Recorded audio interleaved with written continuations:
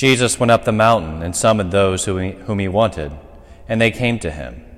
He appointed 12, whom he also named apostles, that they might be with him, and he might send them forth to preach, and to have authority to drive out demons.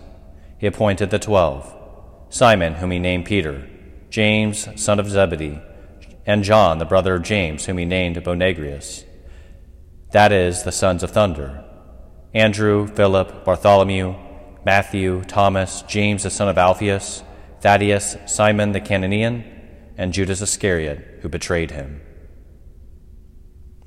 The Gospel of the Lord. Praise to you, Lord Jesus Christ.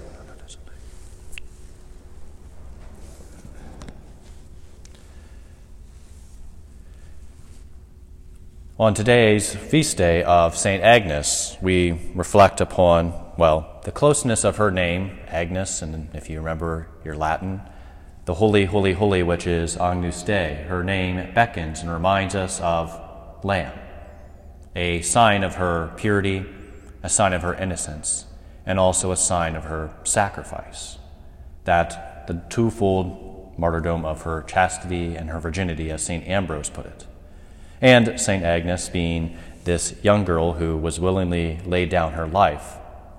And one of the things that I love about St. Ambrose's commentary on her martyrdom is that he highlights that one who is so young that she cannot even legally speak for herself, one who is so weak in body, and one who is so meek in mind, is the one who truly overcomes, whereas those who have power over her are actually powerless over what she possesses, which is her Lord, and the promise that he has made to her, and that he will enable her to fulfill.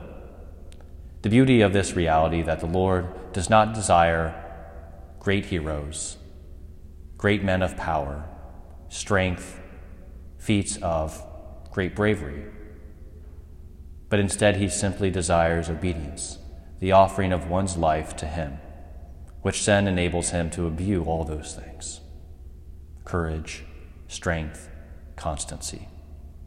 But that is only possible because of her great humility, that one so young was granted that strength, not because she was, some extraordinary warrior, not because she had some special gift or talent, but instead the thing that was truly special about her was her trust and her faith in her God, and that all other things mattered not in comparison to him who first loved her.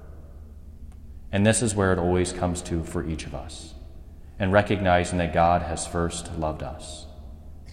It is not we who started off by loving him and then he loves us in return, but instead, before we were formed in the womb, before we began, he loved us, he treasured us. And Agnes trusted in that reality, that truth. And as a result, the Lord was able to strengthen her beyond what any human could ever imagine, to stand before her judges, her executioners, and face it with bravery, face it with joy, and face it with peace. May we be imbued with those same gifts, trusting not in our own gifts, not our own talents, but instead in our weakness, which enables us to be strengthened by our Lord.